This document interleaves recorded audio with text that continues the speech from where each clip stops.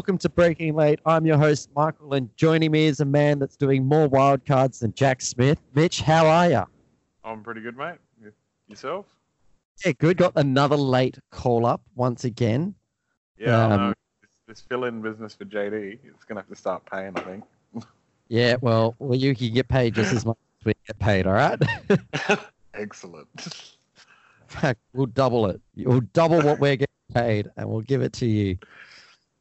No, Well, it's been good. How have you been, mate? Haven't actually talked to you in a while. Yeah, we've been pretty good. You know, standard, working, Yeah. watching racing when I can. That's good. Coming up for Hidden Valley, I think you get in on Thursday night. That's it. Late Thursday night. Standard Darwin flight. Well, I'm looking at your hot passes right now. I still have 6 on my desk. They're all sold. They're all done and allocated. But yeah. Yeah, I've seen your desperate message. I need to sell 2 hot passes now. Yeah. Well, it's one of those things where you're like, I'm going to buy 13 hot passes, and that way I'll on-sell them. So I'm flogging them off for $80 each. So Right. it's still $20 cheaper than what you can buy them at the post office. They're really jacking up the price these days, isn't it? It's been $99 for a while. It's still one of the cheaper rounds that we go to, Mitch. Yeah, that's true. Yeah. But still, I remember paying like $60 for a hot pass. Like, Dude, hot passes used to be like $50, $55 was a hot pass. All right. I wasn't there for that long. That long ago. I've only missed one supercar round in Darwin, and that's when I first moved out of home, and I was working at Macca's, and I could not afford it. Yeah, that's fair enough. Working at Macca's, I remember that. You can't afford much. That's actually where we first met. Yeah, I know, that's weird, hey. Well, let's kick it straight off. Let's touch into some news. We'll talk about some Super 2 news. Like we touched on the start of the show, Jack Smith is doing another wild card. He must have a lot of money behind him, eh? Like a lot. He's got a ton of money. His parents own railway lines or something in New Zealand. Yeah, that's right. Someone was telling me about that. Yeah. Because if you see like his whole family races, or like his brothers and whatever race, and they're all got that STC logistics all plastered all over the side of the car, like, and it just says Smith, and you see that car, and I'm like, how many rounds is this bloke doing? Like, yeah. Yeah. How many different kinds of racing? Oh, it turns out there's a lot of them. But it'll be interesting to see how it goes. Like, he's starting to get a lot of experience by doing all of these wild cards. Yeah, and he's improved, like, each one, like how he's been on track, paying attention to blue flags and such. Yeah, so he's got out of the way now. Yeah, exactly. But it should be good. Another Super 2 wild card is KBR, or Kostecki Brothers Racing, have announced that they'll be doing a full wild card for the Enduro season. So Kurt Kostecki and Brody Kostecki are teaming up. No, not Kirk, sorry. Jake Kostecki, the younger one. They're teaming up, and they're going to tackle Bathurst, Sandown, and the Gold Coast. That's really interesting. I'm looking forward to that. Yeah, that'll be pretty cool, because Brody, he's pretty good in Super 2. So yeah, I'm actually really surprised, because so what they're doing is this was kind of on their cards for a while. They were tossing up between, do they lease a new ZB from someone? Do they buy another car, or do they upgrade one of their existing VF Commodores that they have? They're going down the path of they're going to upgrade one of their Commodores. So I assume they've just called 888, Oi, Jake, Kurt, while you're at work, can you just go ask Roland? Like, can you just grab a couple of boxes of stuff for us? Just need a few bits. So they're going to upgrade the car. They're upgrading Jake's car. But Brody is actually stepping out of driving for the rest of the season in Super 2s. Yeah, from like a competitive standpoint in Super 2, that's a weird move, because like he's fourth in the championship at the moment or something? He's fourth in the championship. He's won a race already this year. He would have been much higher. He's genuinely quick too. Yeah, he was a title contender for this year. Yeah. I'm kind of look forward going, oh, well, less competition for Brycey. Yeah, that is something I did think of pretty quickly too. But I guess of the two of them, who needs more practice in the car? And I guess that's how they're looking at it. You know what I mean? Like, Yeah. Brody doesn't need the practice as much as Jake. It's Jake, isn't it? Yeah, it's Jake. Jake. Yeah, Jake is definitely the one that needs the seat time, and that's what Brody said. So it's interesting. I was actually talking to JD about it, going, we both think that instead of Triple Eight jumping straight into the Super Twos, that they probably should have teamed up with, like, Kostecki Brothers Racing. Yeah, that's what I kind of thought too. Sorry. It's and if they were going to sponsor a driver, like if you're going to pay for one, maybe you pick the wrong one. But Kurt used to work for them, I believe. So yeah, he's a bit tied in there as well. But yeah, it sort of seemed to make more sense to sort of get on board and help their program. Kurt's had a lot more years in Super Twos. Yeah, that's true too. So, and Kurt did that stint with when Lee Holsworth was injured. He did too, didn't he? Yeah, so he's had some main game experience. Yeah, I guess there's plenty of reasons why, and yeah, probably the experience too. But yeah, we put a bunch of money into something. Like, take the guy that doesn't. Not saying that Brody's like Brody, I think, or anything. Is really surprising people. I don't think people expected Brody to be this on song. Yeah, that's what I noticed in Newcastle. Like, wow, that guy's a lot quicker than you'd expected. Anyway. And they've come out today. I think it was today, and they've said a full-time going into the main game is not off the cards yet. And this is what made me think when they announced that he was going to step down and, he wasn't going to contest the Super Twos for the rest of the season. I was like, they are going to gun for that rec license, and they're just moving him up. Like, Brody Kostecki will be in the main game next year. Yeah, that kind of makes sense because they've sort of been angling at a main game drive for a while.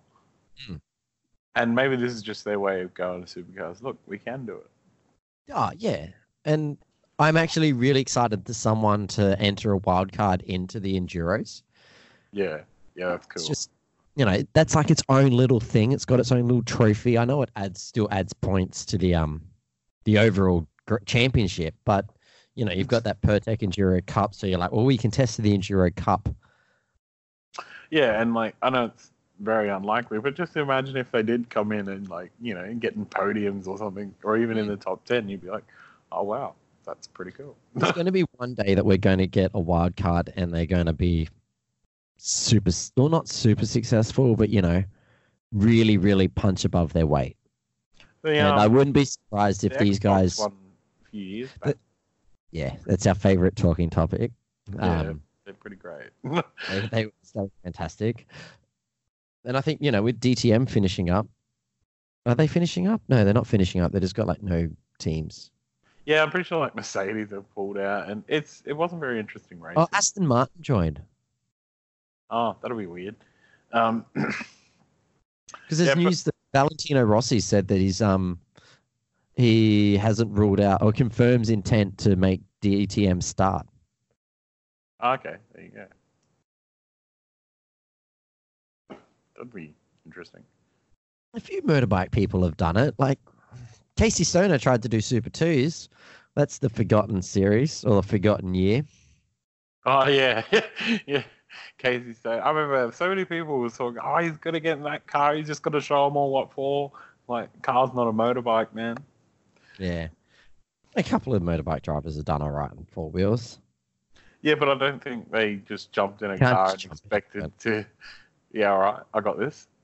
In supercar news, Richie Stanaway has been withdrawn from the Hidden Valley Darwin round. Still got neck injury. What's your take on that? Pretty bad injury. It's from injury, from, racing in the Formula Renault 3.5 or something at Spa in 2012. It's just strange that it seems to have popped up now and stopping him from racing when he hasn't been doing very well. You to interpret that how you will. Chris Pither's doing all right. Yeah, he goes all right. Like, when he went in the car, he said he did the best result that car's had, or equal best. So, interested to see how Chris Pither goes. Yeah, it'd be interesting. Yeah, exactly. Like 2 rounds in a row. It's back to back. He's done TCR racing. He raced TCR last weekend. Did you see? And all this not racing is not going to help Stanaway's form. Like, No. I don't know. It just seems kind of odd that such an old injury just popped up. Like, was it his accident that sort of? Didn't he have a crash at like Winton? Did that? Yeah, he did, but he did some testing at Winton earlier, and he only did like half a day, and he had to pull out and couldn't do the rest of the day because his neck was sore. I mean, you got to say, like, it has to be really sore for him not to want to race. Yeah, because like that's your job. You're a race car driver. Like, you wouldn't be at that level if you didn't have the desire to keep pushing all the time. It's got a quote here. I'm not sure who said this, but it says, since Winton, Richie's health has been improving on a daily basis, yet he has suffered a setback a couple of days ago. So, who knows what's happened? TCR, we had a round at Phillip Island last weekend. That was the Sunday race 3 was very eventful. I was going to say, I didn't catch it, but I hear there was a lot of carnage, turn 1, lots of cars going off, a bit of damage. An Alpha got destroyed, or got a car into the side of it. A Honda got the back end destroyed. I'm looking at that. When I watched that crash, I was just like, well, on David Wall's positive notes, at least he's driving Honda Civics, which are a dime a dozen everywhere up here, and you can buy parts for them. I don't know how many Alpha panels are around the place. Yeah, I've seen, for every Alpha that I haven't seen, I've seen 400 Civics. So I have not seen one of those Alphas. No, no one should buy one of those Alphas. They are ugly as sin. Yeah, they look even worse as a race car because they're really little headlights, and then they pump the guards up, so it just makes it worse. But I think we had 4. So David Wall, after the first round, ordered 2 new Honda Civics, like 2 more, like give me 2 more of them. And I think Melbourne Performance, I think they're just called Melbourne Performance or Melbourne Performance Racing, ordered 2 more Audis. So after the first round, we're already up to like 19 cars, but I think only 18 cars contested this round. Oh, right. That's kind of got more cars and drivers. Quite a large field already. Yeah, well, they wanted 20 by the start of the year. They sort of revised that down and were happy with 17. Then they're like, we want 30 cars next year. And we're like, oh, that's a big ask. And now they've added 4 cars in 1 week. So, it's possible. It's going well. They're talking about trying to get on the supercars card. That would be pretty cool. I'd be into that, but I don't see that happening. I don't think they'll be able to run their little schedule like they do.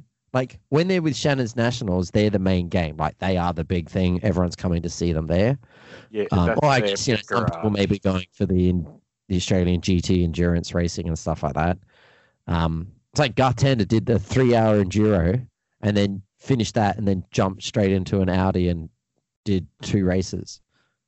It would have felt like a couple little lap sprints compared to his enduro. I guess they're pretty much fast sprints, aren't they?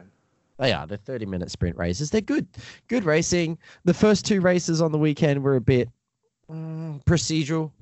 Dylan O'Keefe just pretty much did a fantastic drive, drove away with it. I'm really impressed with Will Brown. He's now won 50% of the races for TCR. That's good. He's won 3 out of the 6 that they've had. He's looking very strong because if he's not winning, he's coming second. Yeah.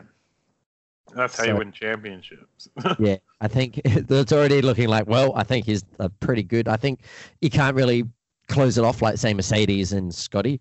Yeah. Because, the dominance just isn't there after the 2 rounds. But he's looked very strong. And these are all new cars, so the drivers have got to learn them. Yeah. One good thing about TCR, and I think like that's where the amount of cars come from. They're relatively cheap factory cars, really. They are. They're like 200 grand for the car. Yeah, and in terms of racing, that's cheap. So Yeah, that's pretty cheap. we can afford to smash them up a little bit. Come on. So let's jump into Formula One. Because we pretty much finished. There's not much else we want to talk about with supercars. There's nothing. No news has come out yet, except for Richie Sanaway, which we touched on.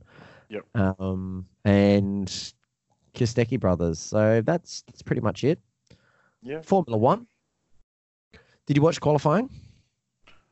I didn't, and I didn't see the result, and I watched it the next morning, and it was amazing. It was great. It was actually a really good qualifying session. Like, how bad do you feel for Max not being able to get out of Q3? Get into Q3, got stuck in Q2. Yeah, because he had the pace to be further up than he was. Well, Red Bull did what Red Bull do. They like to be the last car. Yeah, they left it. Works. And sometimes a Haas goes wide, smashes the wall of champions, and it gets destroyed. Yeah, exactly. It's not really your fault, but it kind of is a little bit too. Did you see all online? Well, I read a few bits online with talking about the wall of champions and Kevin Magnussen crashing into it, and you're like, really, wall of champions? He won like 2 championships in like 2008 and 2009 or something like that. So they're like, it still counts. You're still a champion. I'm like, yeah, but I thought it's Formula One champions. Yeah, that's pretty much. That's what I thought it was too. I won a karting championship once. I beat my mates at higher karts. We didn't have another race that year. Champion. Got a little trophy. Champion. Now, I did like what they did to the track though. With at the Wall of Champions, they've got on the ground Wall of Champions written on it. And yeah, I did see that. Same with the Vettel. Yeah, and same at the Vettel incident. They're like close to the edge or close to the wall or something. I was like, oh, that played in very well. Yeah, in the race. But in qualifying, how good was Daniel Ricciardo? He got like 4th. Yeah, that was crazy good. And it was like, there's a bit of luck there, but it was also just good driving too. It was like, yeah. No, that was 100%. Like, he started on the second row. The smile was back. How relieved must have been being like, oh, thank God for that. Well, he says Renault's closed power gap. Well, he out-qualified a Red Bull and a Mercedes. Yeah, we didn't drive past Horner, give him a bit of a salute. Like, hey. He out-qualified both Red Bulls. Yeah, that's pretty good effort. No, that was really good. Sebastian Vettel. What? Do you think he would have out-qualified Verstappen if he had made it? Not that matters. No. Yeah, no. But I guess I'm looking at the Q2 times. Daniel Ricciardo did an 11.532. Max did a 11.8. But of course, you know, in Q1 he did 11. He didn't get out of it. Like, he couldn't get his fastest lap in. He was going fastest before the accident of Kevin Magnussen. Yeah. Anyway, it's kind of an irrelevant conversation because he didn't. No, mate. All we do is irrelevant conversations. Yeah. That's what this podcast is built on. We do not attack the foundations. No, but Sebastian Vettel really pulled a lap out to get, like, pole position. He was 0.2 up on Lewis. Yeah, and it was kind of just, and it was right at the end too, because it was just watching it going, oh yeah, here we go, standard. And then, because they didn't even cover his lap that much until it was almost finished. They're like, oh, he beat it. Like, oh, maybe we should have been watching that. Yeah, I always find, like, I got to watch the YouTube video the day after the qualifying, because then they always do the onboard pole position. And then they did a comparison side by side of Lewis Hamilton and Sebastian Vettel. And they showed you which sectors he was up. And basically, Hamilton's fastest through the corners, but Vettel was faster in a straight line. Yeah, okay. So, and Montreal's got a lot of straight lines. Which is part of what makes it exciting, I think, because you come into some of those corners so quick and the walls are right there. Yeah, it's a track that they couldn't make today. Like, like, we love the Wall of Champions. It's a great character builder. Yeah, Like, yeah. It's a reality checker. well, it's like you got to be as close to the edge as you can, but if you go too far, your race is done. But no way would they build a racetrack this day and age with a high With a- speed corner with a wall right there and go, no, that's the wall of champions. Like that's there to be hit. Yeah, it's there to take you the F out. Even Hamilton smashed the wall of champions during practice. He did. In practice 2, I think it was, wasn't it? Practice 2, because he was very commanding in practice 1. Oh, I guess that's what practice for. Yeah, finding limits. and causing a bit of damage to your car in the meantime, but finding those limits. It's fine when you're, multi-million-dollar team with enough people to rebuild it. You'd be right. Well, that talk about bringing in a budget cap of $175 million a year for a Formula One team. The only thing I can see there is people finding creative ways around it. Well, they've already started talking about, well, that doesn't include like driver retainers. So it's Formula One to impose $175 million budget cap from 2021. They're still trying to get this all through, but there was a draft thing handed out to the teams over this weekend. They also wanting to overhaul the prize money payments. So you win, you get money for how you finish in the championship, and relative to how you were the year before as well. So if you say Williams finished 5th in the Constructors' Championships this year, they'll get a good chunk, but they also will lose. They won't get as big a payment as other people because of the years before where they were last. Right. Second column paid out on a sliding scale, with the championship winner from the previous year receiving 18% and 10th banking 4% of the pot. So you will get a little bit extra for where you finished the year before. But they really need to redo the payment system of it. It's a sport that is making money, but you've got teams and tracks all struggling to pay for it. Yeah, well, a budget cap's not the worst idea if it's on development of the car. Like, I guess fair enough if you want to pay drivers $50 million a year, then go for it and do it. But if they just cap the development of the cars, then I guess sort of even everything up and would make for really interesting racing then. Yeah. Do you think something a bit like supercars going with some controlled components, like still allowing them to do what they like? You just have to use like this suspension, but you can design everything else around it. Yeah, that's the thing where you start to go, when does it not become Formula One? Because Formula One has always sort of been, there's rules, but whatever you want. Yeah, there's rules, but if you stay within the rules, you can build however you like. Mm. But yeah, I see what you're saying. Cars, but I'm just trying to think of how can we keep costs down and keep, things a bit more competitive? Because you're looking at like the spread.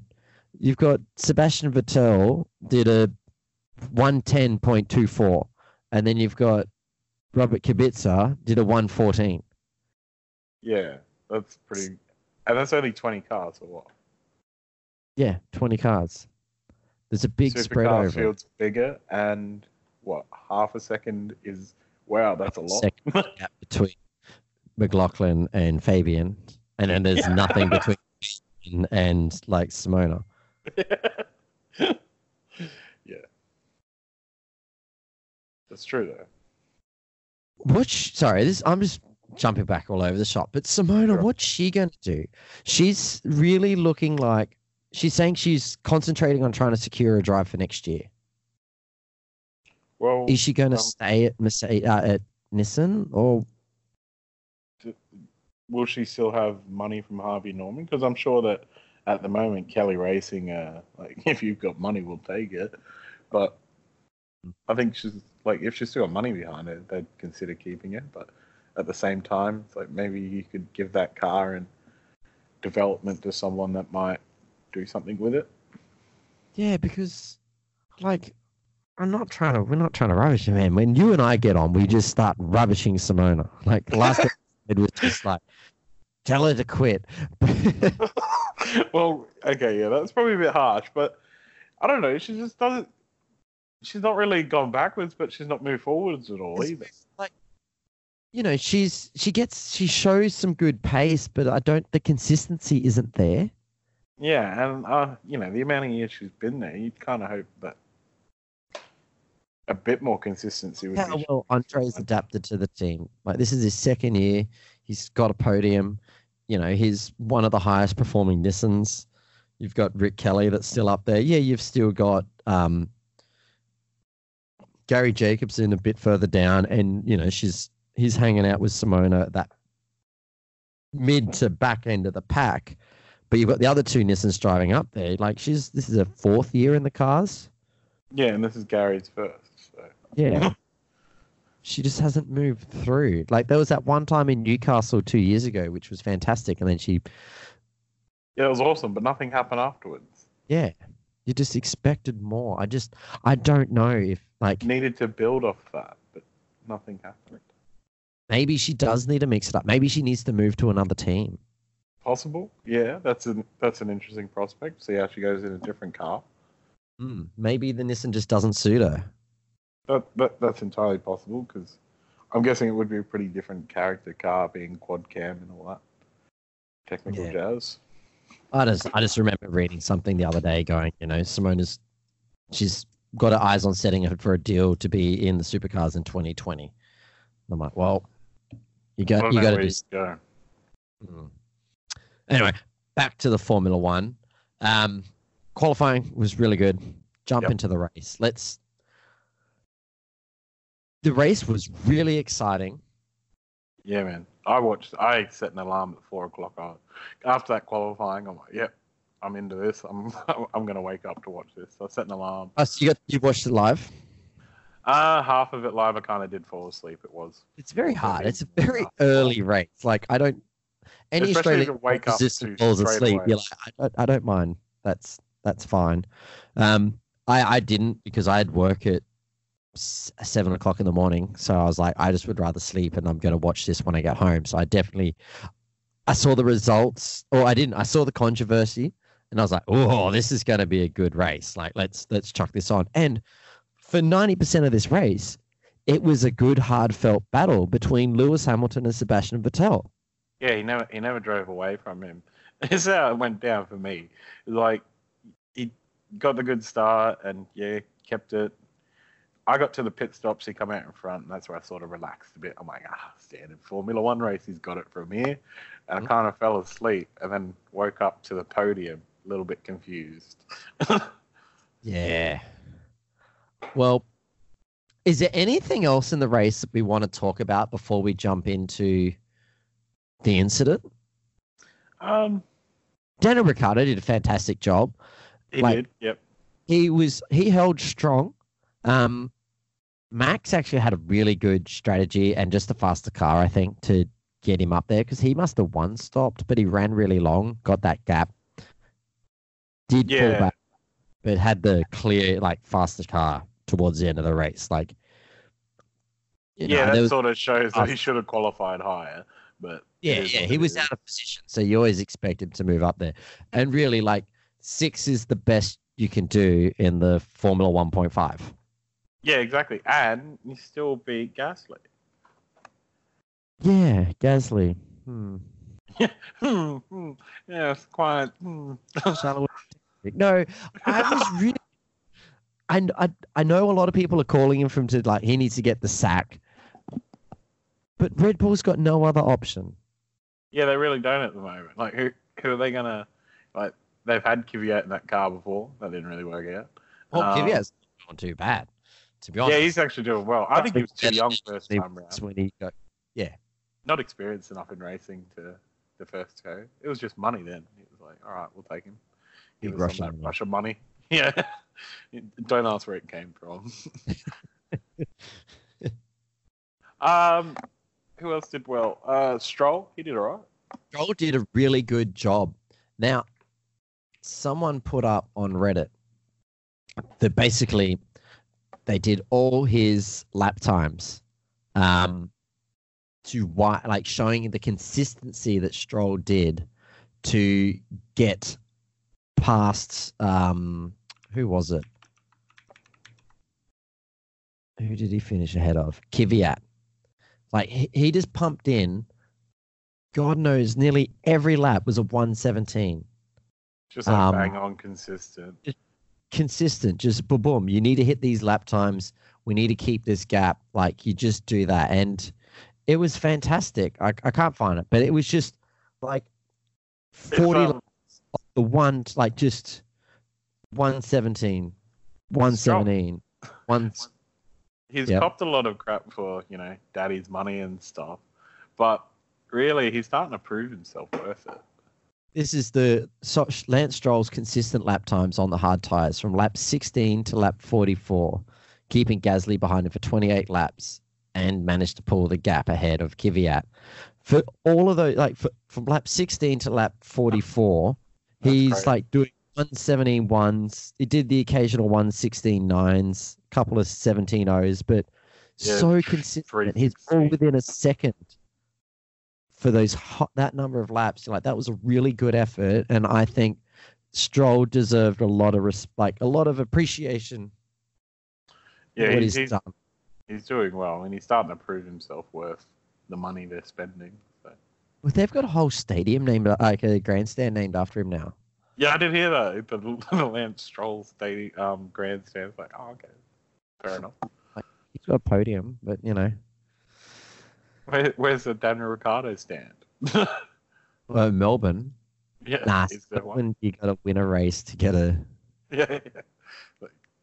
We've got a bit more race. Off you. We got a bit more. We got like the Alan Jones Stadium and the Bradham Stadium and stuff like that. We got world champions. Yeah, they've already named the track after Villeneuve in Canada, so it's like, well. Yeah, where are we going to go from there? Yeah. All right. So we've talked about a few other drivers. You know who's someone who no one talks about at all? Antonio Giovinazzi. Oh, yeah. Well, Sauber in general then? No one. Like Formula on the Reddit, they always do the most talked about driver of each race, and then they compile it up and they do over a whole season. Poor Antonio, just no one is talking about him at all. He had 81 people mentioned his name during the race weekend, this weekend on Reddit, compared to Lewis Hamilton, where 5,847 people mentioned him. Do you think maybe it's just he's not doing anything spectacular, but he's not doing anything badly enough that people talk about? George Russell got 122. Over the whole season, Antonio Giovinazzi has only been mentioned on Reddit 952 times compared to Lewis Hamilton's 21,309. It's an interesting data set. We've got to bring the people the data that they want to know. Yeah, it's like even between Giovinazzi and Russell, it's like 300 points. 327 points difference. Ouch. Yeah, Kubica's had a bit of a drop off. He was peaked at 723 people talking about him in Australia, down to. Yeah, he was always going to get a lot of mention at the start due to the circumstances. But it'll be interesting to see. I'm interested to see how far Antonio Giovinazzi goes unmentioned throughout the rest of the season. It does mean you're not doing a bad thing. Next week, after the French Grand Prix, Antonio is going to have bloody 6,000 things, and Mitch is like, I don't know what you're talking about, mate. Nothing to do with it. Antonio's like, where were you when I wasn't getting mentioned? I was making 6,000 accounts, bro. No. Yeah, all with one comment each. But yeah, it does sort of mean that he's not doing anything overly horrible. He's not doing anything bad, but he's not really setting the field alight. But it's his first season, so really he should just be banking. Like, he finished 13th this race. That's not a bad result for your didn't he just get that one run in Melbourne like a couple of years back? Yeah. I think he had a run in Melbourne, and I think he also ran in China one year. Yeah. Fill in jobs here and there. I think Antonio might do some good. It just, he needs a bit more seat time, but he's just not getting a mention, and he's not even like getting any camera time or TV time at all.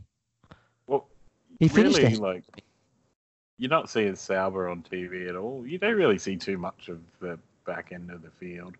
Sauber should be doing better than what they are. Yeah, because their cars are pretty. but yeah, they should. It really does look good. But I thought they'd be doing better. I don't think Kimi cares. Nah, Kimi's like, they're paying me for another year, so whatevs. Yeah, do what we do. All right, let's talk about this incident. Oh, I don't want to. Well, yeah. So that's why I woke up confused, because they were just saying, and the win was stolen from Vettel while he's walking out on the podium. I was like, huh? What happened? Why is he in second?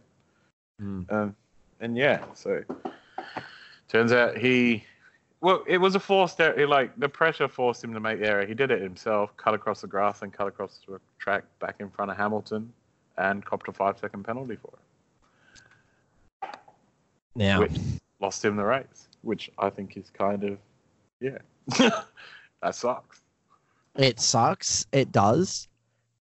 He did make the mistake.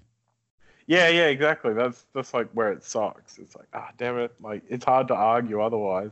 I don't know if I entirely agree with the extent of the penalty, though. Like, that's pretty extreme. It's like, I don't agree with it. I was pissed off as much as everyone else. Like, and it's funny. Like, I've watched Nico Rosberg talk about it. Mark Presley, every other Joe Bob on the internet that's decided to talk about it. I was like, let me see people's opinions. Every person said, I want to make this clear. I wanted Sebastian Vettel to win. But everyone wanted him to win that race. The only person who didn't was Toto and bloody Hamilton. Yeah, Hamilton's like, you see all the interviews afterwards, he's like, oh yeah, kind of trying to say he feels bad for him a little bit, but you can see that smile creeping through, like, come on, bros. Like, want a race. Like, it's rules are rules. Yeah. Now, no matter how much they suck. Anyway. Yes, he re-entered. He entered dangerously. The rules are there to say if you do re-enter, you need to re-enter safe. Like, and people are like, oh, he wasn't in control when he went over it. The back end was still sliding. Well, then that's not a safe re-entry, is it? Yeah, I think it's the complete lack of any runoff. Like, I think the argument there is really, how are you ever going to make a safe entry there when you're moving at that pace? Like, you're either going to hit the wall, get back on track, or hit someone. Like, you know what I mean? It's never going to be safe going off there. We're over-policed in this, I think that's the issue. The issue is the stewards looked at it because, Mercedes would have going, hey, I think that was a bit dangerous, and then they would have had to look at it, and then they're going, yeah, all right, we'll look into it.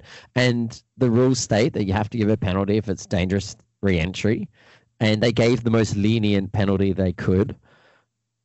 But it's the fact that the rules are put in place that says, well, they have to issue it. This is the argument that we're starting to hear a lot, and like, it comes up in supercars now, and I think it's a pretty good point. Like, the amount of policing, the amount of following the rules to the T, and like not looking at things on a situational basis, it's starting to like encroach on racing in a bad way. Well, I think Formula One in general, with the Mercedes dominance, and they're trying to really grow the audience and stuff like that, having things like this isn't going to help. Now, I was reading YouTube comments, and I know YouTube comments are like the cancer of the internet. You just don't even bother going there. But there's people going, I'm never watching Formula One again. But unlike cancer, it's entertaining. I'm going to watch, these people here were like, full American because like, I'm going to watch the Monster NASCAR Cup and the NTT IndyCars and then the Aussie V8s. I'm like, okay, so you don't know our sponsor, but you named all the other sponsors. Yeah, because in America. But they're like, oh, plenty of other racing to watch, blah, blah, blah, blah, blah. And, everyone's going, if they had membership cars to Formula One, people would be tearing it up and cancelling memberships and stuff like that. But we need some rules in place. Otherwise, like what we talked about last week with the shell cars doing Scotty cutting the track. Where Fabian entered and where Scotty entered was different, but the rules are written that way and going, do you need to let them go through? But we've got these rules in place. And if the rules are there, the stewards have to stick by them because they can't just go, oh, well, we're going to abide by it this one, but we're not going to abide next time. Yeah, and I think that's where the argument of like the rules are starting to get in the way. Like, should we be looking at the rules and starting to ease up the actual rules themselves? Not so much like, oh, this time round, nah, we won't worry about it this time because it was fun. But like, and I think maybe the outcome needs to be considered a bit more as well. Like, okay, it all seems to be based on, well, this could have happened and that could have happened. Yeah, but what did happen? It's like charging him for murder when he didn't actually kill anyone because he could have. Yeah, exactly. It's like, oh, but you own that knife and you thought about it once, so you might as well have done it. Yeah. That's probably a pretty extreme. It's a very extreme comparison. But, like, from dangerous re-entry, like you could have killed someone.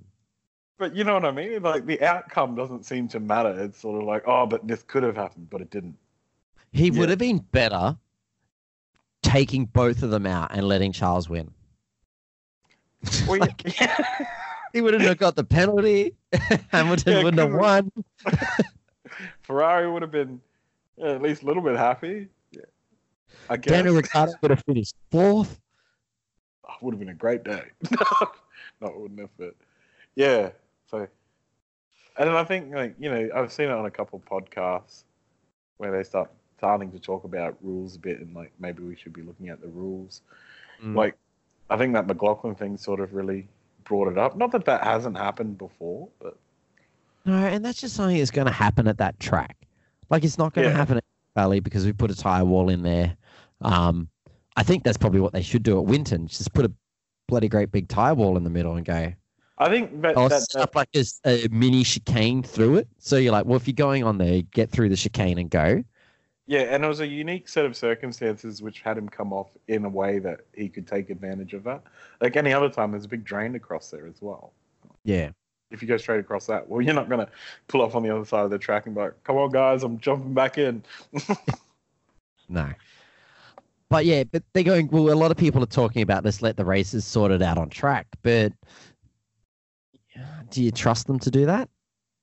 Well, I think you can to a degree. When it becomes blatant, like, just tagging people from the back going, oh, but he got me 2 races ago. That's probably getting a bit extreme.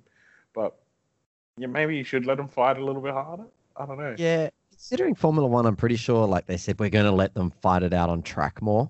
The problem with Formula One is, like, you get too close to anything and it's smashed. Yeah.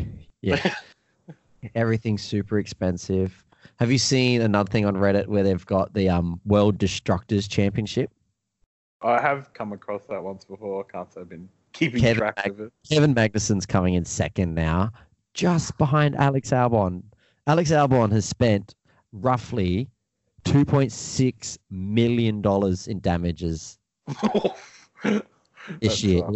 Kevin Magnussen he did $2.1 million just in this race. Wow. Oh, that's an entire car, isn't it? Yeah. Everything except for the electronics got replaced on that car and the engine.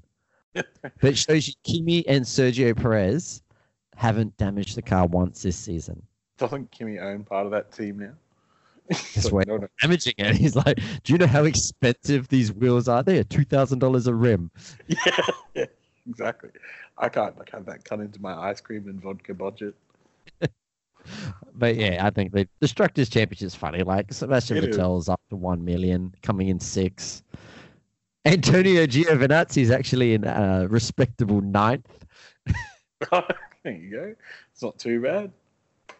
Where's the Hamilton 600 and something?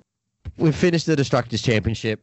It's a good fun thing. That's interesting to see how it goes. But let's talk about the end of the race. Once the flag had dropped, well, actually, did you think maybe Sebastian Vettel should have stopped whinging so much after he got the penalty and just tried to eke out that 5 seconds? I don't think the car ever had it in him to have that gap, really. But yeah, maybe he should have piped down a little bit and just got on with the driving. He did carry on a bit, but I can kind of understand, and I think he knew how quick that Mercedes was behind him. So I think the race pace was very high this race meeting. They would just always. It was a very quick race for Canada. Yeah, it generally kind of is a quickish race because of the amount of straight. Yeah, and it's also but the race, just the pace that both cars had to go through each all weekend was just, well, especially all race was very high up there. But after the race, what do you think of Sebastian Vettel's behavior? It was hilarious. It was parking the car. What was he doing at the start? He parked the car at pit lane and then pushed it back. Yeah, I didn't quite. Ducked around the back and went and got weighed, and then pissed off to the motorhome or the Ferrari hospitality. I think he planned on not coming back, but somebody probably said, "Oi, go on, mate. You're gonna have to, yeah, it sucks, but we can't put that show on. You're gonna have to get up there." Could you imagine if Vettel didn't rock up to the podium? It would have been so weird. I think that's why he ended up doing it, because even he probably thought about it, I'm going to be really strange. Never hear the end of that. When he was making his shortcut back to the podium area, yeah, cut through the Mercedes garage. Did he? I don't think that was for anything. I think that was the quickest one to go to. Yeah. And it wasn't Mercedes. He can't be angry at Mercedes, and he can't really be angry at Hamilton. Nah, because Hamilton said something in the radio about it, but if it was the other way around, Vettel would have said the exact same thing. Exactly. If Mercedes did it, Ferrari would have been on the blower to cams and go, not cams, but the FIA going, hey, what the hell? Yeah, that's kind of the nature of where most high-level motorsport has gone now, which is kind of lame, always dobbing on each other, but it's part of the game now, so it is what it is. Did you hear the massive crowd cheer when he walked back out? From when Vettel cut through Mercedes and he walked out in front of the crowd went nuts. It was a huge cheer. And then when he did the switching of the numbers, that was hilarious. That was funny. That was good.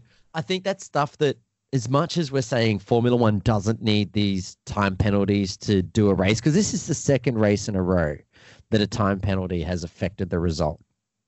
Yeah, that's not great. Both times Lewis Hamilton was a beneficiary of it. It's got people talking about it, though. Did you see there's this tweet that's up on my screen at the moment where Charles Leclerc looked like a kid at a family reunion and his divorced parents just ran into each other? That's them on the podium. Yeah. It's just oh, awkward. It was flashing back to the I can't remember what year off the top of my head, but the Malaysian Grand Prix with Multi 21. It was that kind of podium. No one wanted to be on it.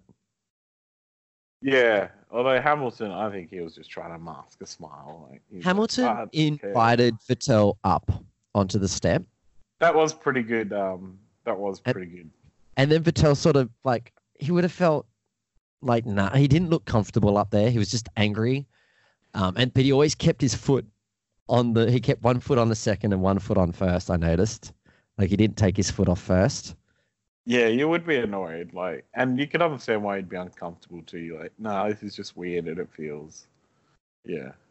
I noticed, Hamilton didn't give him the big trophy. Yeah. You can stand there, but I'm taking this.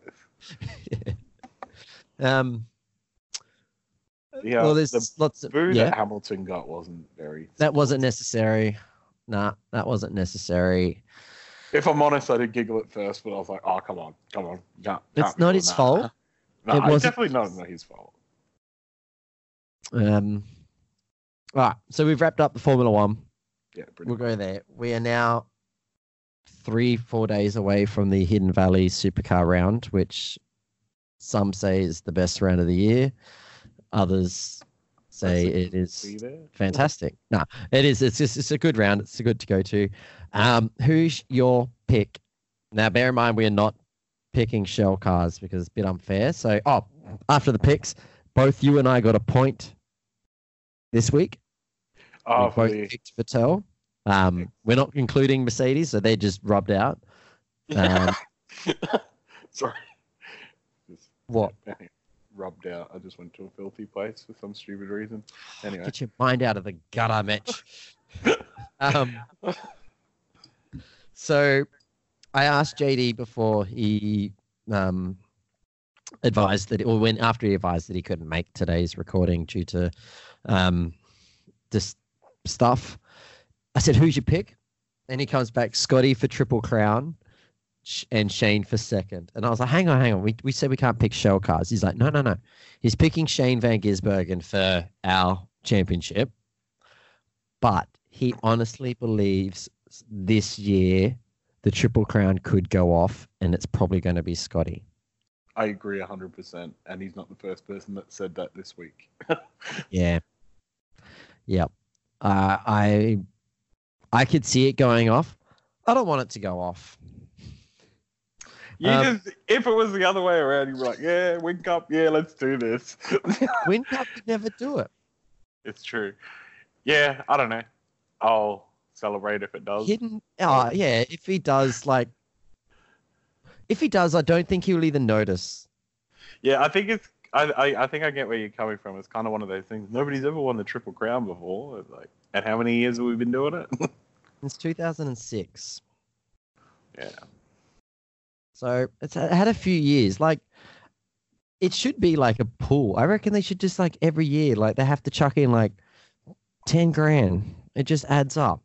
Just boom. It'd be a lot of coin. People would be like, all right, let's try and win this. But then 13 grand by now. 10 grand a year. No, it'd be 10 130. Grand. Yeah, 130. I thought you said 130 grand. That would have been great. Yeah. Yeah, you have people fair competing for it. But the problem is no matter how you look at it, if someone's going to win a Triple Crown, they're not going to be a poor team. No. You're going to be a team spending $12 to $16 million on 2 cars. What do you think that could be? Well, it's not the blue ones. Penrite. They're only spending $2 million. All right, I'm tapped. I have no idea. Lucas Dumbrell. No. And then Paul Morris in Super 3. So I've just cut to the chase. My pick for a win, I'm going to go with Mostert. Win in quotation marks. Yep. Yeah. Yeah. Win-ish. Yeah, I'll go with Mostert. Tickford generally go all right in Darwin. Then they do. So even when they're having a bad year, they generally have a good round there. Here's my dilemma. I want to be an absolute dead set legend and say Nissan and then pull a rabbit out of the hat again. But I don't see it happening. Yeah, It upgrades to the car. This is a track that suits the Nissans, but I just think the Mustangs are going to be too strong. The only thing that's going to do it is who's got worse tire deg. Yeah, which in the last couple of years hasn't really come too much into play in Valley. And it's who's going to qualify second. Because second position has generated more race winners at Hidden Valley than pole position has. Well, it's in a better spot for the first corner, isn't it? Not that that's really that much of a drama because of how far away it is. It's where is it? It was 1.1 Ks all the way down there, but I've got the inside line. Yeah, so watch out.